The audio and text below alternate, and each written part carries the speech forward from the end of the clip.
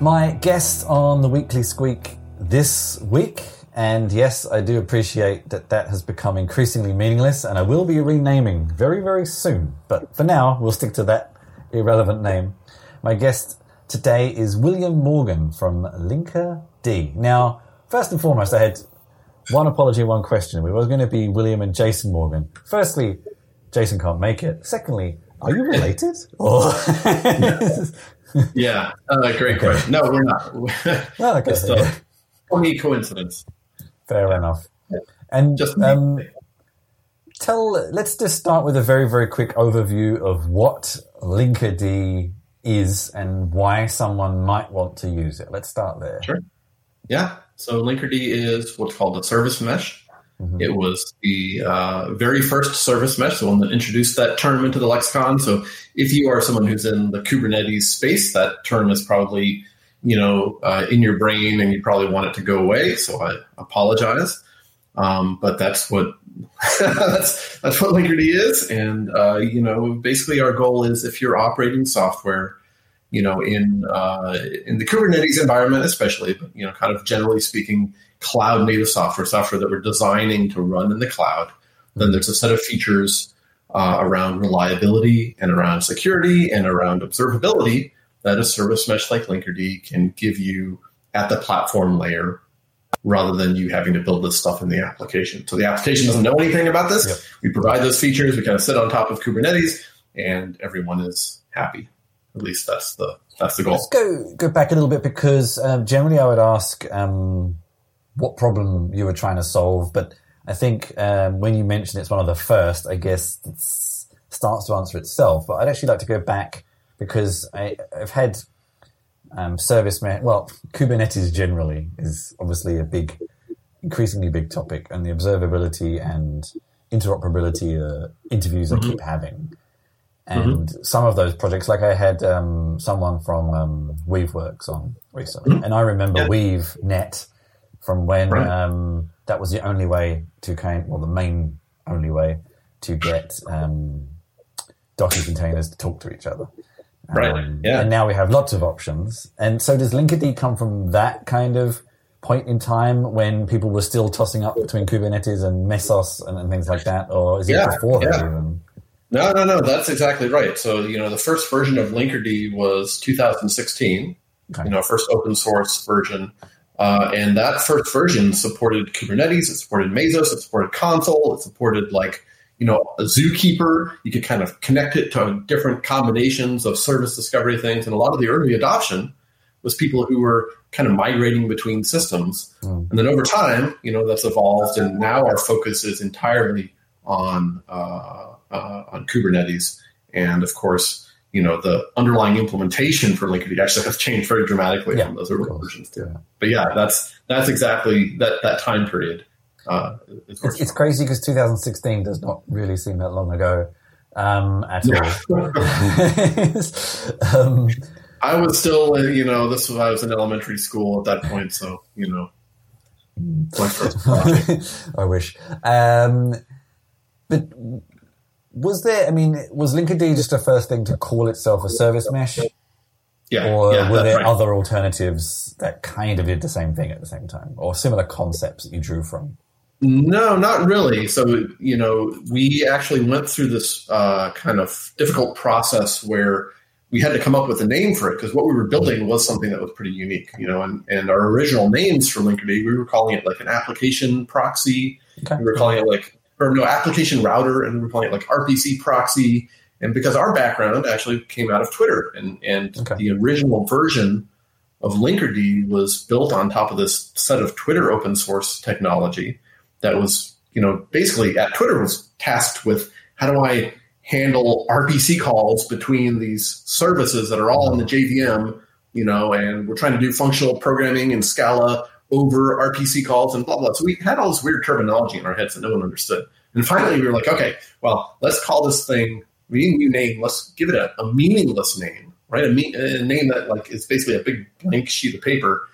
We'll call it service mesh. No one knows what that means. Okay, well now we can kind of, and then we can say, okay, and this is what a service mesh is. So it was a pure marketing term to call it a service mesh, but it actually was pretty different because it's fundamentally at its heart, there are a lot of proxies. Yeah. And everyone was very used to proxies at that point, but they used these proxies in a very different way. And for them, a proxy was like this giant thing that you would stick in front of your entire, in front of your Rails application to make sure that Rails didn't fall over. And we were saying, no, we're doing something that's very different. We're taking this proxy, we're going to give you like 10,000 of them. And they're going to be really, really tiny.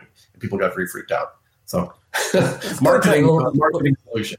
Let's dig into that a little bit more then. So, I mean, for someone in 2016 or someone now, what is a service mesh?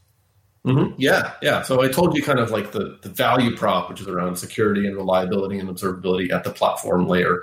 The way that the service mesh accomplishes that is by taking these proxies, and ideally they're tiny little proxies, and sticking them next to your application, basically next to every single service, every instance of every service in your application. Mm-hmm. And that's how it's created. Like circa 2016, that was totally crazy because the idea of managing 10,000 proxies across this fleet of machines was like not something that anyone really had the appetite to do.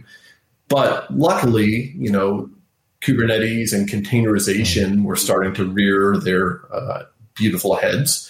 And that actually made that kind of deployment model practical. You could say, you know what, I'm going to take this proxy and like, you don't have to care what it's written in. It's just going to be a container. And I'm going to stick it in the pod. And we're going to do that kind of automatically for you. And so we don't have this deployment cost for doing that. So anyways, now you have all these proxies that are mediating the communication between your services. And those proxies can actually do things because they're sitting at both sides, right? So when A talks to B, there's a proxy on A side, there's a proxy on B side that can control that connection. And that means we can start implementing features like, we can do mutual TLS on both sides, or we can do retries, and timeouts, or we can just, instrument like latency of all these calls and, are you getting successes or failures and report those metrics. So that's the kind of implementation under the hood is a whole lot of proxies. And then, there's like a control plane that sits over to the side. So when you were creating Linkerd, what kind of did you draw on, seeing as this was something new? Where were you getting inspiration from for patterns and practices and the architecture? Just pure genius, just innate genius shining through. No reference to anything else. No. I mean, we were building on top of stuff that to us had become very familiar again from Twitter, because we had just been, this was now, 2010 to 2014, 2015 was when we were at Twitter, and we is me, who likes to talk about Linkerd, and then my co-founder Oliver Gold, who actually does the work, and is typing as we speak. It's like improving Linkerd while I'm out, talking about it. But the two of us have been engineers at Twitter at a very transformative time where Twitter was moving from this monolithic Ruby on Rails application into this big distributed, microservice application actually built on Mesos. We didn't have the word microservices, that was still a foreign concept. So we called it SOA. We knew that wasn't a good term, but we didn't know what else to call it. But anyways, Twitter had to build all this stuff to make that work. And one of the things it had to build was this library that handled the communication in between application components, right? And so that was so transformative at Twitter that when Oliver and I left, we were like, okay, this is something that the rest of the world needs to use, right? And then our only moment of tiny genius was we said, hey, this, what this is it's like a Scala library, for doing functional programming over RPC calls. No one cares about that. No one wants that outside of Twitter. That's very niche. But if we wrap it up in a proxy, then, it's got these operational benefits. You can forget about the fact that it's functional programming and Scala and blah, blah, blah. We'll give you all these operational benefits around automatic retries and instrumentation. Yeah. And that's, that was, that kind of merged with the world of containers and container orchestration and all that stuff. And, the rest was just a whole lot of typing. So let's go on the journey. I'm always interested to know when someone is at a company and you have something that is kind of an internal tool or an extension of an internal tool, what makes people decide to take it further. Mm-hmm. And first, I suppose we should start with, was the open source project something you were working on whilst you were still at Twitter, or did it become something you started almost immediately after you left, or What was the motivation to kind of take into something new, I guess? Yeah, so we started it after we left, but that first version was based on these Twitter open source projects. There's one in particular called Finagle that Oliver had worked on very heavily, and that I, at Twitter had been like a consumer of Finagle, and Oliver had been one of the implementers. So that stuff was, things we were developing for Twitter at Twitter. When we left, that was when we said, okay, let's turn this into like a more serious project. It's not going to be Finagle; it's going to be something else. We can build it on top of Finagle. Yeah. And again, over time, like we've moved off of that stack entirely, and there's all, totally different implementation. But that was the genesis of the idea. So, which is a little rare for open source companies. Usually, the open source project kind of gains momentum, and then you start a company around it. And you're like, okay, now I have to like bring it to the enterprise. For us, we did it in a different way. And as far as I understand, the company open source project relationship is Linkerd and Buoyant. Yeah, so Buoyant is the company that created Linkerd. Way back in 2017, I believe, we donated it to the CNCF. So the CNCF owns a trademark. Okay. It is like a CNCF project, and so Buoyant continues to be like the primary sponsor of the project. But it is a CNCF project. It's like accepts contributions from all over the world. Anyone can become a contributor and a maintainer. So it's like a full open source project. And that was part of our goal early on is, the one thing we didn't want to do. So we didn't want to do an open core kind of model. We didn't want to have Linkerd and Linkerd Enterprise where like we'd hold back features and like the enterprise version would, be the thing that you needed to actually do this in production. We wanted Linkerd to always be a first class open source project. So, making it a CNCF project, and even today we run it as like a fully open source, project that's decoupled from the stuff that we do at Buoyant. Okay. So that was going to be my next question, because it's actually kind of nice that it's not very clear you do work for Buoyant. Well, I wear two hats, and like often I'm speaking with like the Linkerd hat, and trying to decouple the Buoyant stuff. The Buoyant stuff is super cool, and it's very Linkerd related. I mean, we're basically building a managed Linkerd service, but like it's a different hat. So then let's go back again. So Linkerd was the first service mesh, but there are many now, and I can see certainly on certain social media profiles quite a few comparisons between some of the main ones. And I do believe, I think I may actually be speaking to one of your competitors very soon as well. No. So we can ask from both sides. I don't necessarily want to dig too much into the us versus them stuff, but what I'm more interested in is knowing, like, when you are responsible for creating something new and then you get other people who take that idea and change it and do different things with it, how do you as the originators keep fresh and keep innovative and kind of beg, borrow, steal without starting to all become the same as each other, I guess? Yeah. No, that's a really good question. Actually, I have a blog post I've been kind of brewing in the back of my head about this. So first of all, Linkerd is the best, and like all the other ones are crappy. So we'll just get that out of the. No, they're not crappy. It's just like, so actually I'll answer that question by answering your real question, which is, so everything was going great for Linkerd. We like launched this thing. It's called the Service Mesh. Yeah. This is 2017 CNCF project, like fifth project accepted. Like it was like Kubernetes, Prometheus, something Linkerd. I was like, oh, this is great.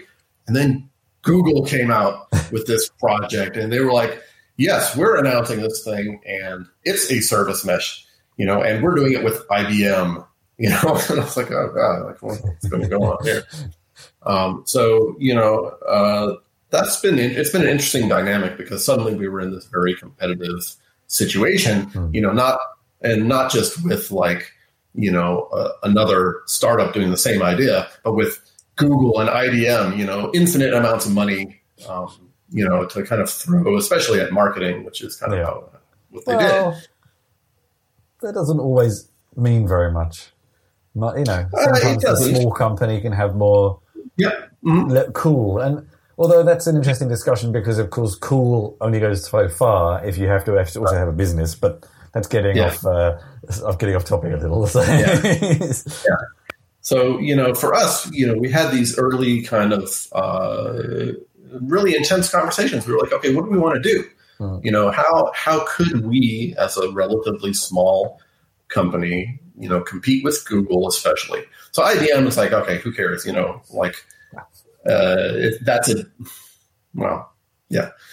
a different category. But Google had just created Kubernetes. Yeah, Google exactly. was kind of cool in the same space. And we're like, okay, this is a serious thing. If we're going to do this, like, number one, maybe we could just join them. Like, maybe we just hop on the Istio bandwagon. We're an Istio startup. But, it just didn't feel like anything about that project was really expressing what we thought was important. And I think that was kind of the conclusion we came to. It's like, yes, they're calling it a service mesh. Yes, it's looking similar, and they have some good ideas, and we'll happily borrow them just as they've been borrowing our ideas. But the goals around that project are different from our goals. The way they're going about it is different from us. And so it actually was really helpful because it helped us think about, what do we think is really important? What is the thing for us that we have to do with Linkerd that defines Linkerd? Is it some particular set of features? Is it blah, blah, blah? And what it came down to for us was, what we care the most about is simplicity. We think that the power of the service mesh can be delivered to you in a way that is simple. It doesn't have to be complex. It doesn't have to be this scary, massive amount of machinery.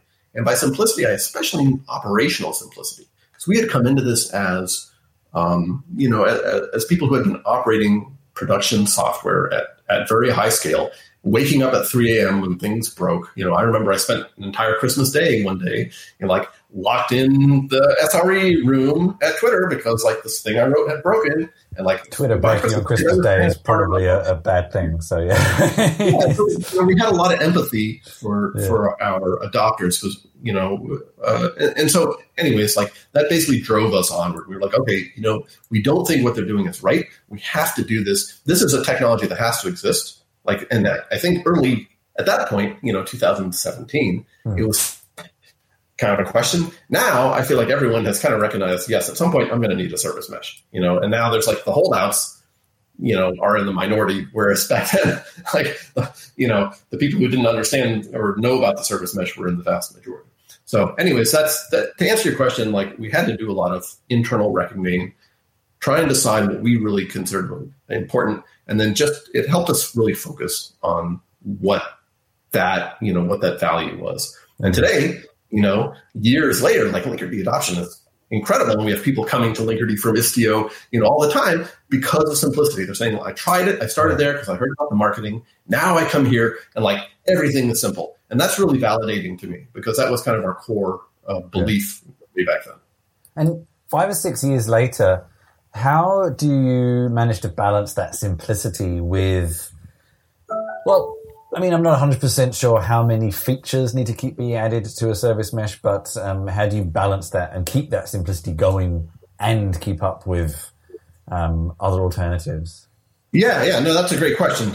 Every time you add a feature, it does introduce more complexity. There's more machinery. That's unavoidable, right? And so it's really a question about, when we do that, and we do add features regularly, of course, and there's more features we're adding, but when we do that, we are very disciplined in thinking through, what is the operational impact of this? What is the burden we're going to be imposing on the user, right? One of the very first features we added, which I'm really, really proud about, is mutual TLS, right? Mm-hmm. So we do TLS, between services, and we'll, we validate the identity on both sides. And it's a big part of this, zero trust security model, all this cool, and it's a big reason why a lot of people adopt a service mesh. And the way we did it, though, was we said, if we make this hard to configure, if we make this complex, if we make this something where you have to do a bunch of work, or you have to choose the right algorithm and add the key length and blah, blah, blah, people are not going to use this, or if they do use it, they're going to set it up the wrong way and they're going to leave themselves vulnerable. So how do we make it so that when you install Linkerd, out of the box, we do this for you without you having to do any configuration? And that's, and we got there. It took a whole lot of effort, but that was a big part of the, kind of the discipline we're trying to follow, which is, yes, these features can be powerful and they can be complex under the hood, but you can't paper over it, right? Like the complexity is there. You have to present it, but you can present it to the user in a way where you reduce the friction, where you allow them to build a mental model of what's happening in the software. Basically, you allow them to operate the software without it being this like scary black box that's just going to break randomly one day, and I'm going to have to go, dig through the code. That's actually a concept I've always been a big believer in. It was something that was mentioned when I studied computer science, and it was called HCI, human-computer interaction. It's a term I've resurrected many, many times, this abstraction concept, making something very complicated seem very simple.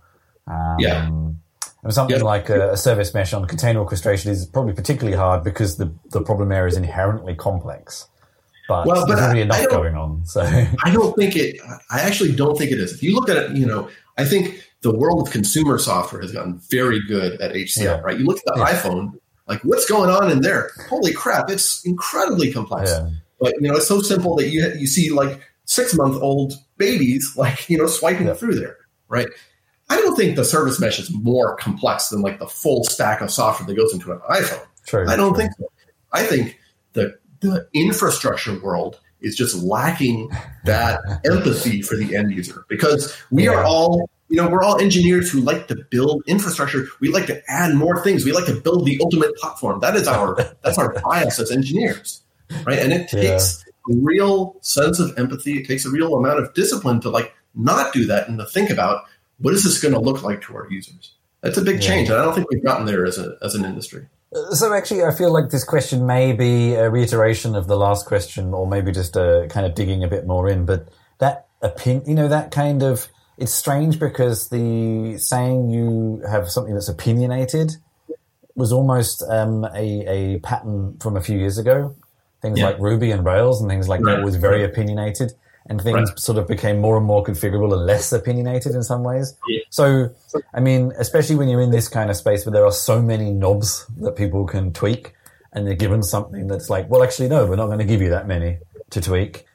Again, how do you balance kind of that with your driving as a project goals? This pull request is great, but doesn't suit us. We want it to be simple, that kind of thing. Yep. I think it comes down to design and having a really clear idea around the design, right? It's not, it's not really one or the other. It's not like you can either have features or you can be simple. You can have both if you do those features the right way, and if you're very thoughtful to like what the impact is and what the like resulting complexity, especially operational complexity for our adopters, is going to be. So if you look at, one telltale sign, and I'll pick on Istio a little bit, but, if you look at the number of CRDs, right, these are like Kubernetes custom resource definitions, right? This is like kind of like additional database tables that you're adding to Kubernetes. Yeah.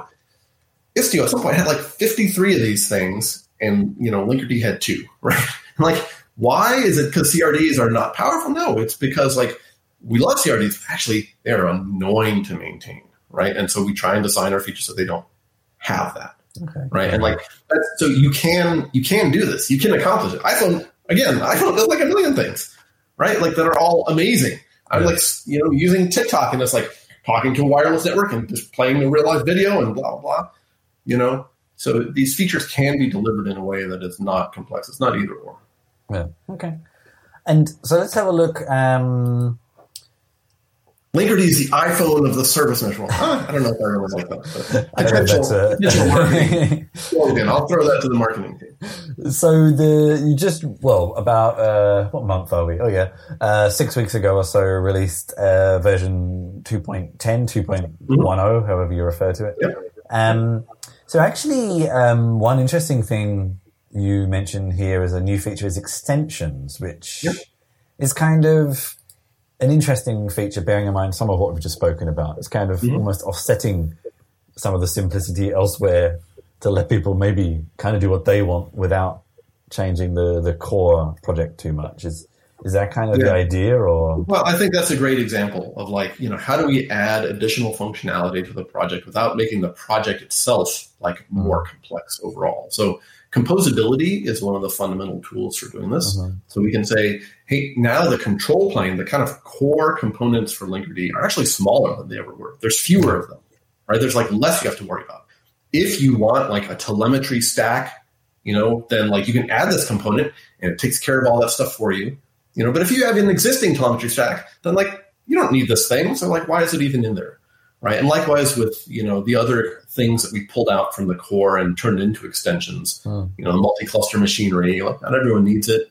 If you do, then like, great, you can add it as an extension. Okay, yeah. And then of course, the thing that I'm really excited about is that we made this something that of course, project's fully open source, but we made the extensions kind of doubly something that anyone can add, right? So it's like an interface. It's not hard to add an extension. We want people to do this. Like we want you to have the tools to do this. And really what the extension model gives you then is like a way of making that cohesive with the rest of the community. So I'm actually really happy with the design. And I'm guessing it's an open extensions framework. So beyond, have you had many contributions of those yet? Or is it sort of too early days? We've had a few. I think it's still early days. We didn't prior to 2.10, we didn't make the rounds and try and garner up, like, hey, does anyone want to co-launch an extension with us? So we've had a few, the stuff I'm really interested, and I think Oliver's interested into getting into extension land is things like SMI, where we have these like parts of Linkerd that are specific to implementing the SMI interface, which is like useful for people who care about SMI. And if you don't care about it or you're not using any tools that drive SMI, then like it's kind of superfluous. So we can move that stuff into an extension. Or the other one that I'm excited about is like Ingress, right? Yep. Linkerd has never shipped with its own Ingress controller. We said, hey, we work with every Ingress controller and like they do a great job. So like, why would we do that? But we can make it easier for you to kind of install one of those Ingress controllers and have it work with Linkerd in a way that's seamless and so on by using extensions. So I think we'll see a lot more of them in the future. Okay. And what's on the roadmap for 2.11, 2.2, yeah, we're done. Whatever maybe. We're just resting on our laurels now. We've basically achieved the perfect service mesh, and so fair enough. Okay. We're just concentrating on making cool T-shirts then. Right. No, so we've made so 2.11 is going to be focused around policy, which actually is been towards for a long time. And I talked about MTLS, right? Like all of the MTLS work that's happened over the past couple of releases has all been in service of kind of the core thing that we need, which is we need identity. We need to know when A talks to B that you are A and I'm B, and like we can validate that on both sides. And on top of that building block, we can now start building policy, which is specifically saying no, right? So like right now, you make a connection through Linkerd, it says yes all the time. Like A wants to talk to B, Linkerd will do its darnest to make that connection happen. With policy, you'll be able to say, actually, you don't want that to happen. A is not allowed to talk to B under these conditions. So that's the big feature for 2.11. Okay. And let's just very, very briefly cover Buoyant as well. So what does Buoyant, Linkerd Enterprise, I don't know, whatever you want to call it. No, we're not doing Linkerd. No, I know. But what does Buoyant add on top? Yeah, so we have a product called Buoyant Cloud. It is in early access. We've done no marketing about it. Feels like I know the name, though. It feels like I've seen it. Okay, great. But that's a great name. Maybe I'm thinking, you know what? And this is I don't want to offend you. Maybe it just makes me think of Joyant. Maybe that's the problem. Oh, yeah. Okay. Well, it's not. We don't exist anymore, I don't think. So that's okay. It's called Buoyant Cloud. And it's basically a managed Linkerd service. So, if we make Linkerd as simple as possible, of course, but like operating any software still is a burden, right? You still have to set up alerting. You still have to worry about it. You still have to wake up at 3 a.m. So we want to take that operational burden off of your shoulders as much as possible, make it even simpler. There's still components that are going to have to run on your cluster, of course. Like you can't have the proxies sit over here and like we can't host it for you. Like every call goes across the internet and back, and there are components that are running on your cluster, but we can manage those for you and we can make your life a lot easier. Okay. So if you're a Linkerd user today, you can check it out. You can get yourself into the early access program. It's super cool. We've got all sorts of other neat features like SLOs and rollout tracking and stuff in there. But fundamentally, so it's all about reducing the operational burden, making the service mesh even easier for you to operate. And so timing-wise, we're speaking the week before KubeCon EU, in quote marks at the moment. What's your main aim, goal there next week? Oh gosh, we've got like so many Linkerd talks there. This is like a particularly good KubeCon for us. I actually am delivering a keynote, which is kind of cool. I'm talking about how Linkerd has been used by the Linkerd community to combat the COVID-19 global pandemic. So I'm going to like highlight a couple use cases. Super cool. Some of them are actually full-fledged talks. And then we've got folks, Linkerd adopters talking about all the different ways they've used Linkerd. And Oliver is at the Cloud Native Rust Day, one of the Day Zero conferences, talking about why Rust is the future of the cloud. Of course, Linkerd, the proxies built in Rust, all sorts of cool stuff and security benefits we get from that I didn't even, we didn't even get to cover this time. Maybe we'll do that next time.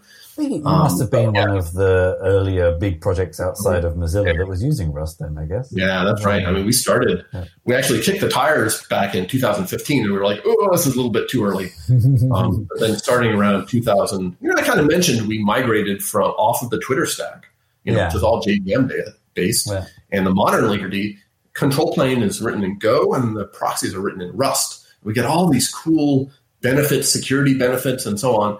And like the other amazing thing has been that ecosystem is on fire right now. Yeah. All the most modern, like asynchronous network programming tech that's happening in the whole world, it's all in this Rust ecosystem.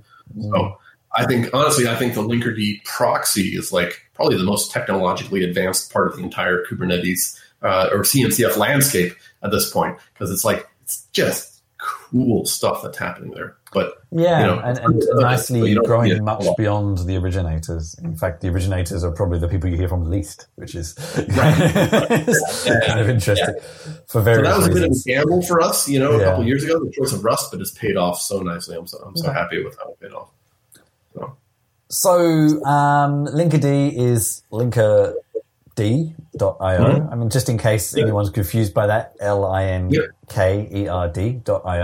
And for you personally, I'm guessing your ex-Twitter employee status equals why you have the quite cool Twitter handle. WM. Yeah, it's actually kind of annoying because people like to tweet like William and Mary College or about WrestleMania. And so I was just thinking William Morris, which shows you I'm obviously very outdated. Obviously, William Morris would not have a Twitter account, but anyway, because long since dead. But anyway, I digress. Anything else you quickly want to mention that we haven't mentioned for KubeCon, for future announcements? Yeah, no, I think we've covered all the basics. Linkerd adoption continues to skyrocket. Please give it a try if you're in the Kubernetes world. I'd love to get your feedback. Linkerd has been proposed for CNCF graduation, so hopefully we'll have some good news on that front. I don't know if it'll happen, but probably not by KubeCon. I hope you know by now, yeah. Right. And then, if you are a Linkerd user, I'd love for you to check out Buoyant Cloud, because I think we can do a lot of cool stuff for you. So cool. I think we hit the highlights. Yeah. William Morgan, thanks very much for your time. Thanks for having me. This was great.